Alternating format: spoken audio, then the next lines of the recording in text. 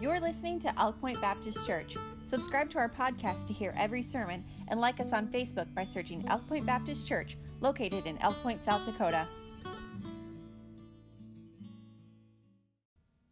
Okay, welcome to our Wednesday night Bible study. We're going to continue our series in the book of Philippians chapter number 3, and we're going to just look at the first 3 verses to start with, and we're going to talk about the power of joy. In these first 3 verses, Paul reminds us of the practical power of joy.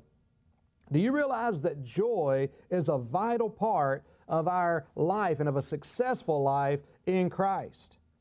Are you currently experiencing joy in your life? If not, would you like to? But I'll say this, also, if you're not, I'll tell you that you're missing a very integral part of something God intends for you to have. And really, you cannot live a successful Christian life without the joy of the Lord. In the early days of coal mining, there was no way to detect the deadly gases that would arise while they were working beneath the surface of the earth. And so it was a very common thing for these gases to overcome miners, and there were many that would die because of this. So they come up with a low-tech way to detect these gases. And so the miners actually began to take these canaries down into the mines with them. So they would take these beautiful singing yellow birds with them down into the mine. And as long as those birds were singing and chirping, the miners knew that they could just continue to work away and do what they were doing. However, if those birds became silent, and then they would become silent if there was deadly gases there, then they would wobble on their perch. Then they would fall to the floor of the cage. The miners would know that they had better get out of there as quickly as possible to get to the surface, to get a big breath of fresh air. But you know, Christian joy is a lot like that singing yellow bird. When the singing stops, you know that you're in danger. And so you got to ask yourself, has the singing stopped? Do you have the joy of the Lord? See, if the singing has stopped, you'd better stop what you're doing. And you better set your sights on higher ground, and you need to get a breath of fresh air. It doesn't matter if you're in ministry or just within your marriage, within your personal life. If you do not have joy, man, you need to find out why, and you need to find out fast. Stop what you're doing and get a breath of fresh air as quickly as possible. Get to higher ground, because that's a sign of danger when the singing stops. It lets you know that you can no longer continue in the current atmosphere that you're living in. And so these verses speak some words to which we are employed. In verse 1, he says this, "Finally, my brethren, rejoice in the Lord." And if you remember the book of Philippians, Paul is reminding them and encouraging them to rejoice repeatedly. He says, "To write the same things to you, to me indeed, is not grievous, but for you it is safe. Beware of dogs. Beware of evil workers. Beware of the concision. For we are the circumcision which worship God in the Spirit and rejoice in Christ Jesus and have no confidence in the flesh." Now, in these verses, the first thing he does is he gives us a little bit of a refresher. What he says there, "To write the same things to you again, to me indeed is not grievous." So there's a refresher here. See, life-changing principles and truths are worth repeating. They're worth repeating in lessons. They're worth repeating in our learning. We learn, the Bible says, line upon line upon line, precept upon precept, precept upon precept. So we learn through repetition. What are these truths that Paul so eagerly repeats throughout here? Again, there's a blessing. Sometimes as a preacher, talking about rejoicing, because if you've listened to me preach very long, you know this is really at the heart of I love preaching about rejoicing. It's one of the things that makes a difference to me. It's an encouragement to me. And so there's times if I'm not careful, I can almost feel bad for, oh man, preaching about rejoicing again. But then I've got to be like Paul and say, you know what? For me to preach the same thing to you is not grievous. It's a blessing, amen? Because if it's worth preaching once, it's worth preaching again. because the Word of God, there's these principles that matter. So he says, to write the same things are not grievous to me. So don't let them be grievous to your heart either. So he gives a refresher. What is the refresher? That we should rejoice. The book of Philippians, 10 times in the book of Philippians, in these short 4 chapters, we read the word rejoice. 6 times we read the word joy. And so rejoicing and joy is a big part of what Paul's trying to encourage these people to do. So the refresher is about rejoicing. The refresher is about regarding. What does he say there in verse 2? Beware of dogs. Beware of dogs. Now, it's probably a smart thing to beware of dogs, but the truth is he's not talking about physical dogs here, but what he's talking about is false teachers. There were these false teachers that were called Judaizers. They would follow Paul around and try to convince and convert the people that trusted Christ, to convert them to this kind of this Judaism, this kind of quasi-Judaism, Christendom thing, to where they would have to keep the law or convert to Judaism, and then they could become saved, or they had to be circumcised. But basically, the bottom line is he was saying, beware of false teachers. He called them dogs. He called them dogs because of their bark, because of the things they would bark, the things they would say. He called them dogs because of their bellies, their appetite. They had an appetite. They had a voracious hunger to lead people away from the truth of the gospel of Christ. And so these false teachers, we need to regard. He called them dogs. He said, beware of dogs, beware of evil workers. The evil workers there, again, men that are teaching that a sinner was saved by faith plus good works, and especially the works of the law. He called them evil workers. He said, beware of the concision. And that word is a kind of a pun on the word circumcision, but it literally means mutilation. They were mutilating people physically, but he says you're also mutilating churches spiritually. Folks, the admonition that Paul wrote to them on this day is no different than the day that we're living in. We still need to beware of dogs. We still need to beware of evil workers. We still need to beware of these false teachers. See, the Bible says in 2 Timothy chapter 3, verse 13, referring to our time that we now live, but evil men and seducers shall wax worse and worse. It's not getting better, it's getting worse as far as false teaching is concerned. It says they will be deceiving and being deceived. So we have to beware today as well. There are many false teachers that are leading souls away from Christ.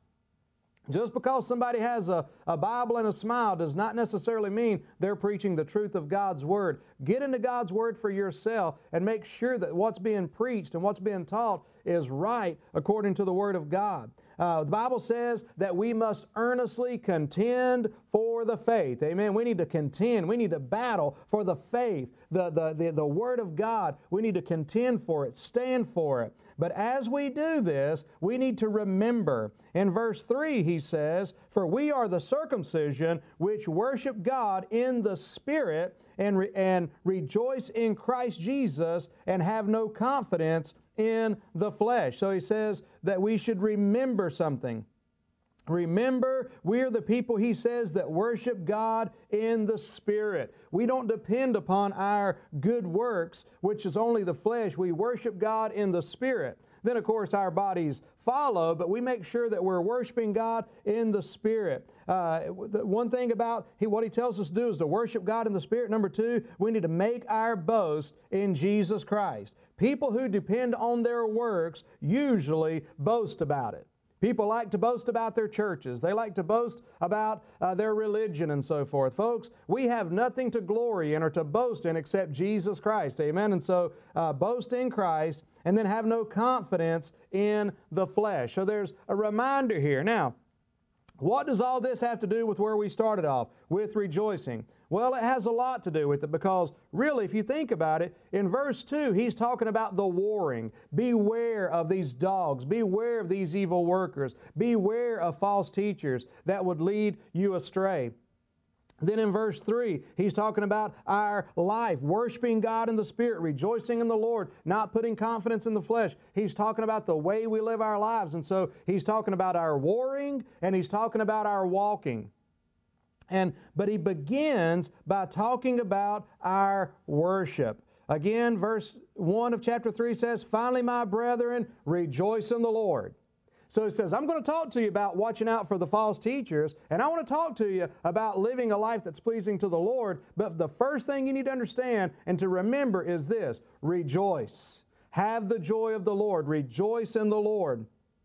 Why is that so important? What's the basis of this? And so you might even ask the question when I say, and God tells us that, hey, you ought to rejoice. You may ask the question, well, what do I have to be joyful for?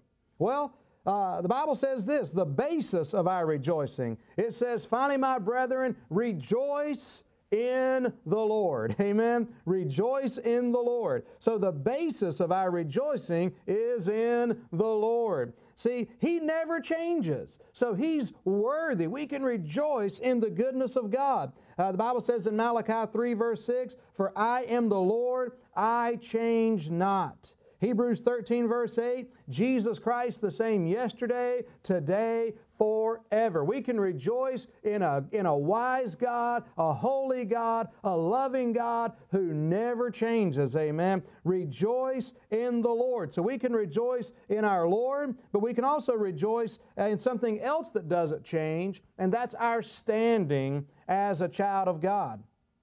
The Bible says in Luke chapter 10 verse 20, I love this story, that when the apostles had been out, they were casting out demons, and man, they were so excited about it. And they were coming back and just rejoicing and praising the Lord as they came back. But Jesus looked at them and said, "Hey, notwithstanding, in this rejoice not, that the spirits are subject unto you, but rather rejoice because your names are written in heaven."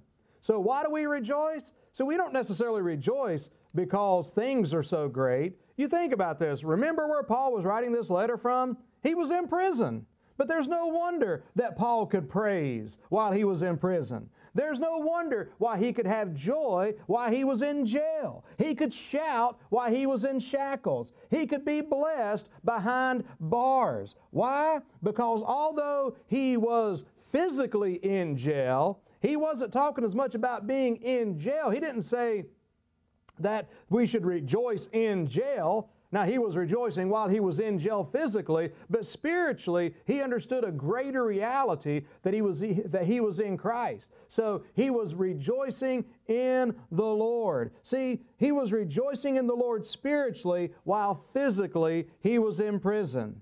See, we must learn not to let our circumstances dictate the joy that we have in Christ. I mean, listen, our joy should be dictated by Christ, not our circumstances. People look at a suffering Christian, for instance, and they'll ask a suffering Christian, man, I've seen people that are going through such difficulties in their life, whether it's loss of a loved one or whether it's a physical ailment or whether it's just one trial after the other. And man, I've gone and seen people in the hospital after losing a loved one unexpectedly. And you know, you really brace yourself because you're thinking, oh, I don't know what I'm going to say and how am I going to encourage this person? But you get there and that person ends up being an encouragement to you. They've got joy. Now, bear with me for a second because I want to talk about the difference between joy and happiness. They're not joying in their loss and they're not joying necessarily in their pain, but what they're joying in is their spiritual state, and that is in the Lord. Rejoice in the Lord. So, you ask a Christian, how can you have joy in your pain? Or isn't the pain that you have, how do you get through that?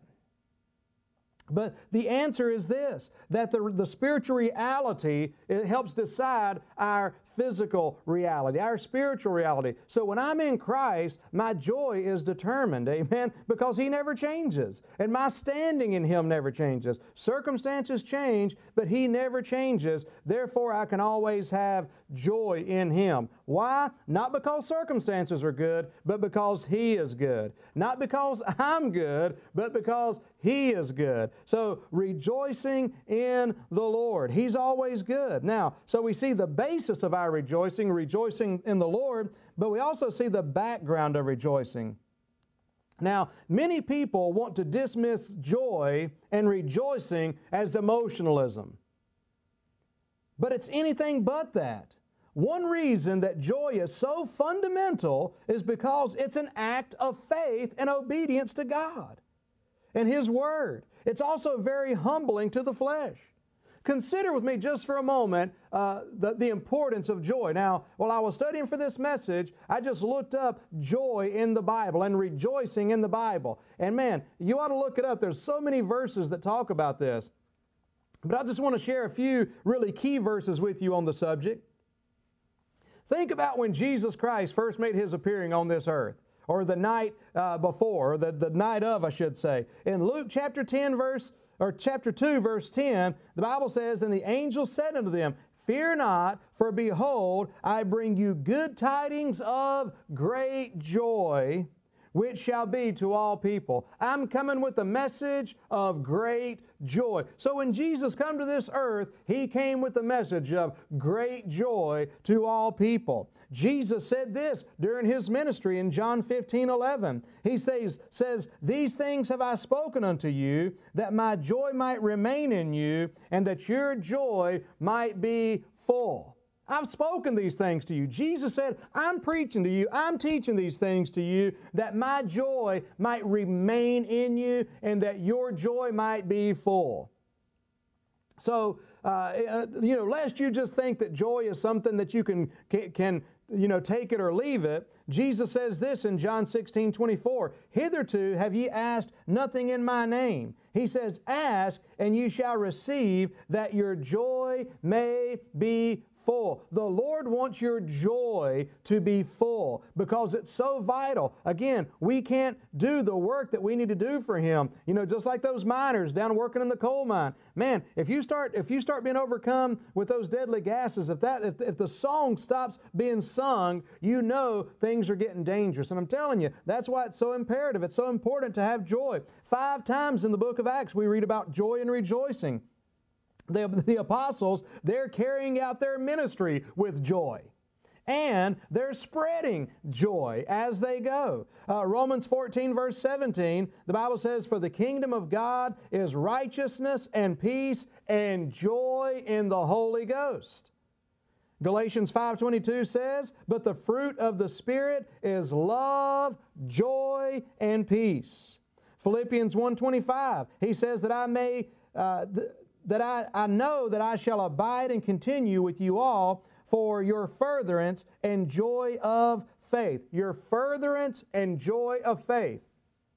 Then how about this one? I alluded to this earlier. James chapter 1 verse 2, the Bible says, "My brethren, count it all joy when you fall into divers temptations." Count it all joy when you're having difficulties, when you're having a hard time. Again, not happiness, as we're going to see in just a moment, but joy. And then I'll just give you another one here. 1 Peter chapter 1, verse 8, "Whom having not seen ye love, in whom though now ye see Him not, yet believing ye rejoice with joy unspeakable and full of glory." That's the kind of joy that the Lord wants to have for us. I mean, these things He's written unto us that our joy may be full. And then just to cap it off, think about this.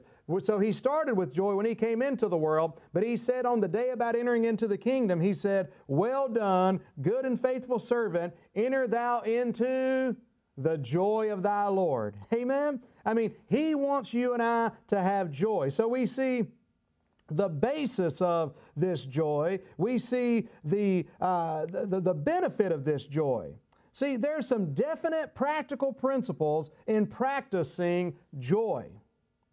We don't have to be bitter and sour as we contend for the faith. Remember what He said here? Beware of dogs. Watch out for those false teachers. Watch out. In other words, there's enemies of the gospel, enemies of the cross out there that we've got to be on guard against. But you know what? We don't have to be bitter and sour as we contend for the faith.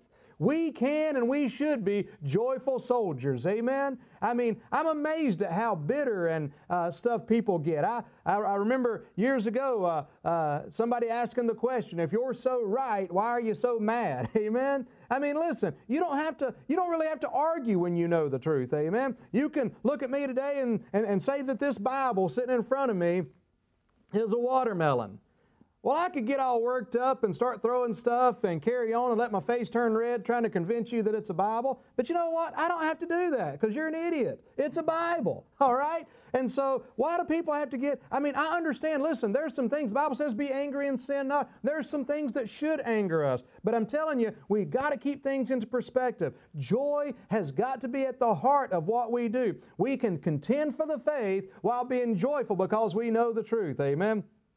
And so, because notice what he says here. He says in verse 1, to write the same things to you, to me it indeed is not grievous, but he says this, but for you it is safe.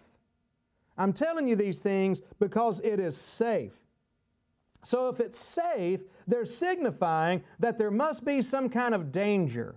There's a danger of losing your joy. And to lose your joy, I'll tell you how it happens. The reason why I say if you're losing your joy, why it matters so much, folks, losing our joy really comes down to this, taking our eyes off of Jesus. Listen, there's a danger of that. There's a danger of losing the battle when we lose our joy. Why? Because we're taking our eyes off of Jesus. There's a danger in losing our context and losing perspective. In other words, to where we can begin to put confidence in the flesh. See, joy isn't based on a feeling. Joy isn't based on feeling, but it's founded in faith. Founded in faith. See, as we consider joy and rejoicing, it's not based on feeling, but I want to tell you something. When you rejoice by faith, thank God, God will give you some feeling to accompany that. And there's nothing wrong with that. That's a blessing, amen? See, joy does not mean that you're never going to go through stress and difficulties and challenges. Joy does not mean you're putting your head in the sand and ignoring the things that are going on in the world around us. No. What it just simply means is that we're keeping things in perspective because joy brings things into focus. Why? Because joy is keeping a focus on Jesus and on what He's done in our life. See, so so joy doesn't mean that we're not going through difficult times, uncertain times. But I tell you, what it means is where you turn during difficult times, where you turn during troublesome times, stressful times, times that seem out of control. If you turn to the Lord, I like what the Bible says in Psalm 16, verse 11, in Thy presence is fullness of joy. I like what Psalm 46, the Bible says God is our refuge, amen? What do? We go to God in times of difficulties. We go to God in times of stress. He's our refuge, amen? So it doesn't mean that things aren't still going on, but it means that my faith is in a good God, amen? A God that's all powerful, a God that's all wise, a God that's all present, a God that's all loving. Listen, He's too wise to make a mistake. He's too loving to do me wrong. He's too powerful to let something happen to me that's out of His control. Therefore, I can have joy. Amen. I've got a good God. You've got a good God. So that's what joy is. Joy is key because it means that we're looking to Jesus. We're magnifying Him. This keeps our confidence in Him and not in ourselves. We will, if we've got our eyes on Him, we're not going to be prideful, having confidence in the flesh, and we're not going to be prideful in battle, and we're not going to be worried in battle. See, if we keep our eyes just on the enemy and not on Christ, if we begin to lose our joy as we're working and as we're warring, I'll tell you what happens. What happens is that we can become consumed and obsessed. I've known some good preachers that seems like they've become almost obsessed with an enemy or what they deem to be an enemy and consumed by it. See, whatever you focus on becomes much larger and clearer. There's a lot of things out here to see, but whatever you focus on is what you're going to notice, is what's going to take precedence in your mind. And if we get too much of a focus on the enemy or our battles or on problems or on ourselves, I'm telling you, it's going to be very detrimental in our lives. So if we focus on the enemy, what can happen? We can become angry. And I'm not talking about being angry in the sense of, be angry and sin not, but I'm telling you, we can become angry in a bitter type of way. We can become intimidated. We can look at the enemy around us and feel that all is lost. Listen, we can become frustrated because it doesn't seem like things are changing, and we can't change people's mind. But since we're not looking at the power of the Lord, then we think, I must defeat them. These things can happen. See, you can tell you're missing joy if you talk more about your enemies and your battles than you do the blessed Savior. Amen? Do you have the joy of the Lord? Do you have that song? Singing, crying out. Is there something still in your heart to where you're just so glad you're saved, glad that you know the Lord, glad that, praise God, you know the truth that'll set you free, and that you've got the truth that can set others free? If that's not in your heart today, man, you need to do a checkup, amen. You need to get to some higher ground. You need to get some fresh air in the Holy Spirit of God. Listen, you can tell when you start thinking more about your enemies than the Lord. Also, you lose sight of who the enemy really is. I think about on Facebook sometimes, it gets annoying. People forget who the enemy is. People start thinking the enemy's each other, and they fight over the stupidest things and the most petty things. See, when you lose your joy, you lose your joy because you're taking your eyes off of Jesus, how good He is and how good He's been to us, and off the job He's left us here to do. And you start thinking that everybody's the enemy, and you start trying to, like Peter, just chop off people's head with the sword. So you can lose sight of who the enemy really is. The Bible says our battle's not with flesh and blood. If you think your enemy is flesh and blood, I want you to understand something today. That lets you know right now you are missing it. Now, it doesn't mean that Satan can't use flesh and blood, but some people just seem to want to win an argument when they talk to people, or want to try to bash somebody or best somebody. Man, I'm more about winning the person than I am the argument. Amen. I'd rather somebody be righteous than me be right. Amen. So in other words, I want to be able to reach out in love and patience with people. So there's different things you can lose in the battle. Another thing that can affect you in the battle, you can be like Joshua at Ai. If you remember him, if we're not looking to Jesus, we may not be looking. He says to beware of these dogs. We got to beware of these false teachers. And if we're not walking with Jesus and keeping our eyes on Him, there's a good chance that we could underestimate the enemy. Underestimate the enemy's use in false doctrine and so forth. That can happen just like it did with Ai. In other words, not taking the enemy seriously enough. That can be a major detriment as well. But if we're looking unto Jesus, we can have, folks, balance. We can have balance. We can see the enemy for who he is, who and what he is using, and we can combat that with truth, and we can do so joyfully. Amen? We don't have to be mad because we got the truth. We ought to be glad because we got the truth, all right? So joy means keeping our thoughts and attention on Jesus. This helps put everything else into perspective. We talked last week about Nehemiah working and warring. But the key to being successful was the joy of the Lord. Last week we talked about Nehemiah. He had a sword in one hand. He had a trowel in the other. It's right here in the context. Beware of dogs. He had the sword. Man, we're ready to contend for the faith. He had the trowel, amen. He was building and he was working for the Lord. But you know what he had that made those things work? The Bible says in Nehemiah chapter 8, verse 10, the joy of the Lord is your strength. Where will the strength come from to fight the battles that we need to fight? Our joy.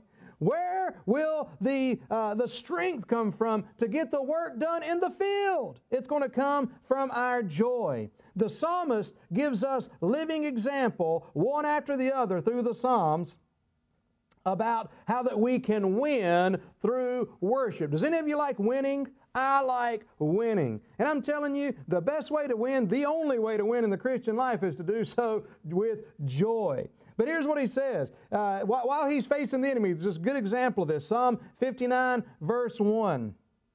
This is when Saul had sent some of David's own buddies, if you will, and partners to kill him, all right? He had people after him. And so he starts off in Psalm 59, verse 1 by saying, deliver me from mine enemies, O my God. Defend me from them that rise up against me. Now, so that's his prayer. Lord, there's people after me. The enemy's after me. So what does he do? He goes to God. He turns to the Lord. Now, in the middle of this, now the enemy's still not yet been defeated, but before this psalm is over, in verse 16 of Psalm 59, he says this, "But I will sing of thy power." Amen. He's singing. "I will sing of thy power. Yea, I will sing aloud of thy mercy in the morning. For thou hast been my defense and refuge in the day of my trouble. Unto thee, O my strength, will I sing. For God is my defense and the God of my mercy." See, the battle hasn't even been won. These guys are still out to kill him. But what is he doing? He's praising God anyway. See, joy is a response of faith and confidence. That's what joy is. It's a response of faith and confidence. It's a matter of the will. It's a matter of the will. Throughout that psalm, what did he say? I will sing.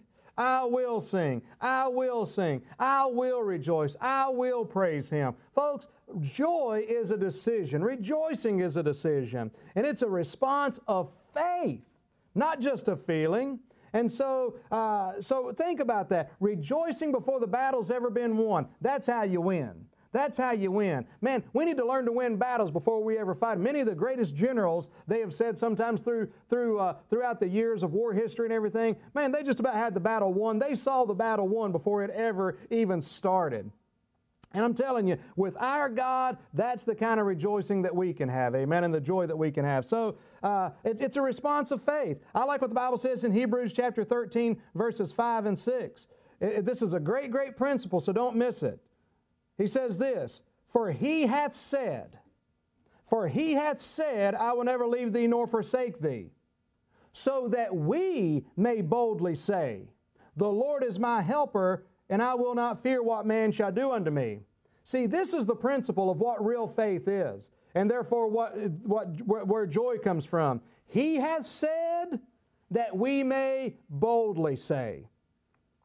See, the name it and claim it, just name whatever you want to and claim it, folks, that's not in the Bible. What we can name and claim is what God's already told us, amen? See, the faith is laying hold of what God's already said. What does it say right there? He hath said so that we may boldly say.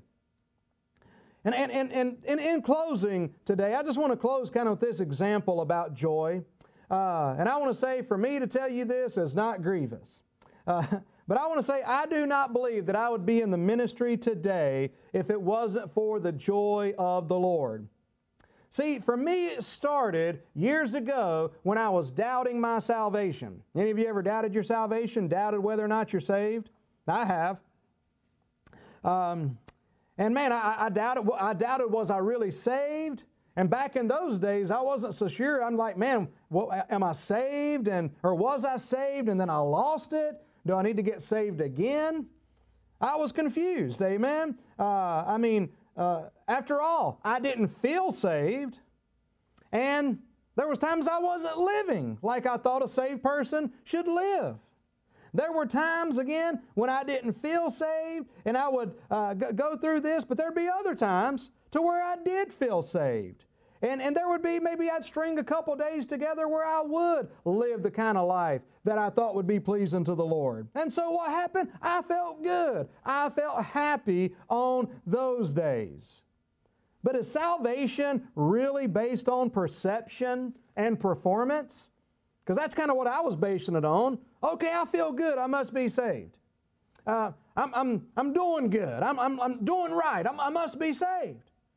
I was so up and down. As one great theologian said, I was as confused as a termite in a yo-yo. That's how I was. I was up and down. When things were going good, I'm like, okay, good, it must be cool.